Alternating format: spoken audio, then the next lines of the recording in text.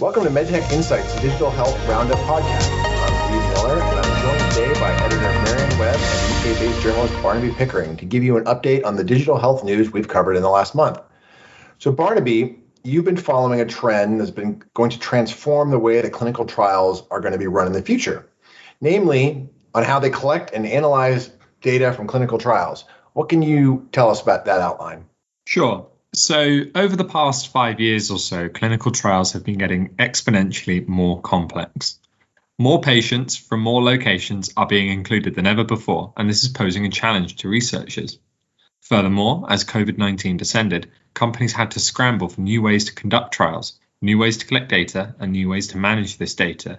This was made even more complex by increased focus on HIPAA and GDPR, as the importance of securely transporting data became more apparent than ever before. As a result of this, a number of companies are cropping up, offering solutions to both sides of the problem, initial data collection and then the analysis. Okay, let's hear about that data collection part. Okay, so one example of a company pushing the envelope in terms of data collection is Manus Neurodynamica. The Edinburgh-based startup has developed a pen that they call the Neuromotor Pen. The Neuromotor Pen collects information about patient movement behavior when they write with it on a tablet. It does this via the calculation of many movement biomarkers, and these can then be incorporated together to create a scoring system for diagnosis of Parkinson's disease. What makes the pen so novel is its ease of use. A patient can use the pen for a matter of minutes and obtain a diagnosis that is similar in sensitivity and specificity to a PET scan. Moreover, the device is much cheaper per use than a PET scan. The pen is responding to a number of demands from the pharmaceutical industry. Current methods of diagnosing Parkinson's consist of PET scanning, but also very, very subjective questionnaires where a patient may fill in how they're feeling on the day. This doesn't really reflect the actual symptoms that they experience because Parkinson's is a disease that varies day by day. And therefore, by creating a subjective method of measurement, the pen offers an improved diagnostic tool. On the other end of that, how are they processing the data and how are those tools changing? Good question. So there are a number of parts to data processing, really. And the first is how you deal with the data that is collected and how you collect that data. Obvio Health is a prime example of a company tackling this issue. It has created what it describes as a clinical trial ecosystem. By working with a number of device manufacturers, they've developed tools for remotely assessing drugs from a patient's home. Using devices that record things like heart rate, O2 saturation, and others, they've created a tool that provides not only ease of use, but vastly more data than previously obtainable during a clinical trial. Its CEO, Ivan Yary, explained that for many drug manufacturers, this ecosystem approach answers a lot of questions. They want to know more about the daily effects of their drugs, and having granular, near-continuous data helps them understand these.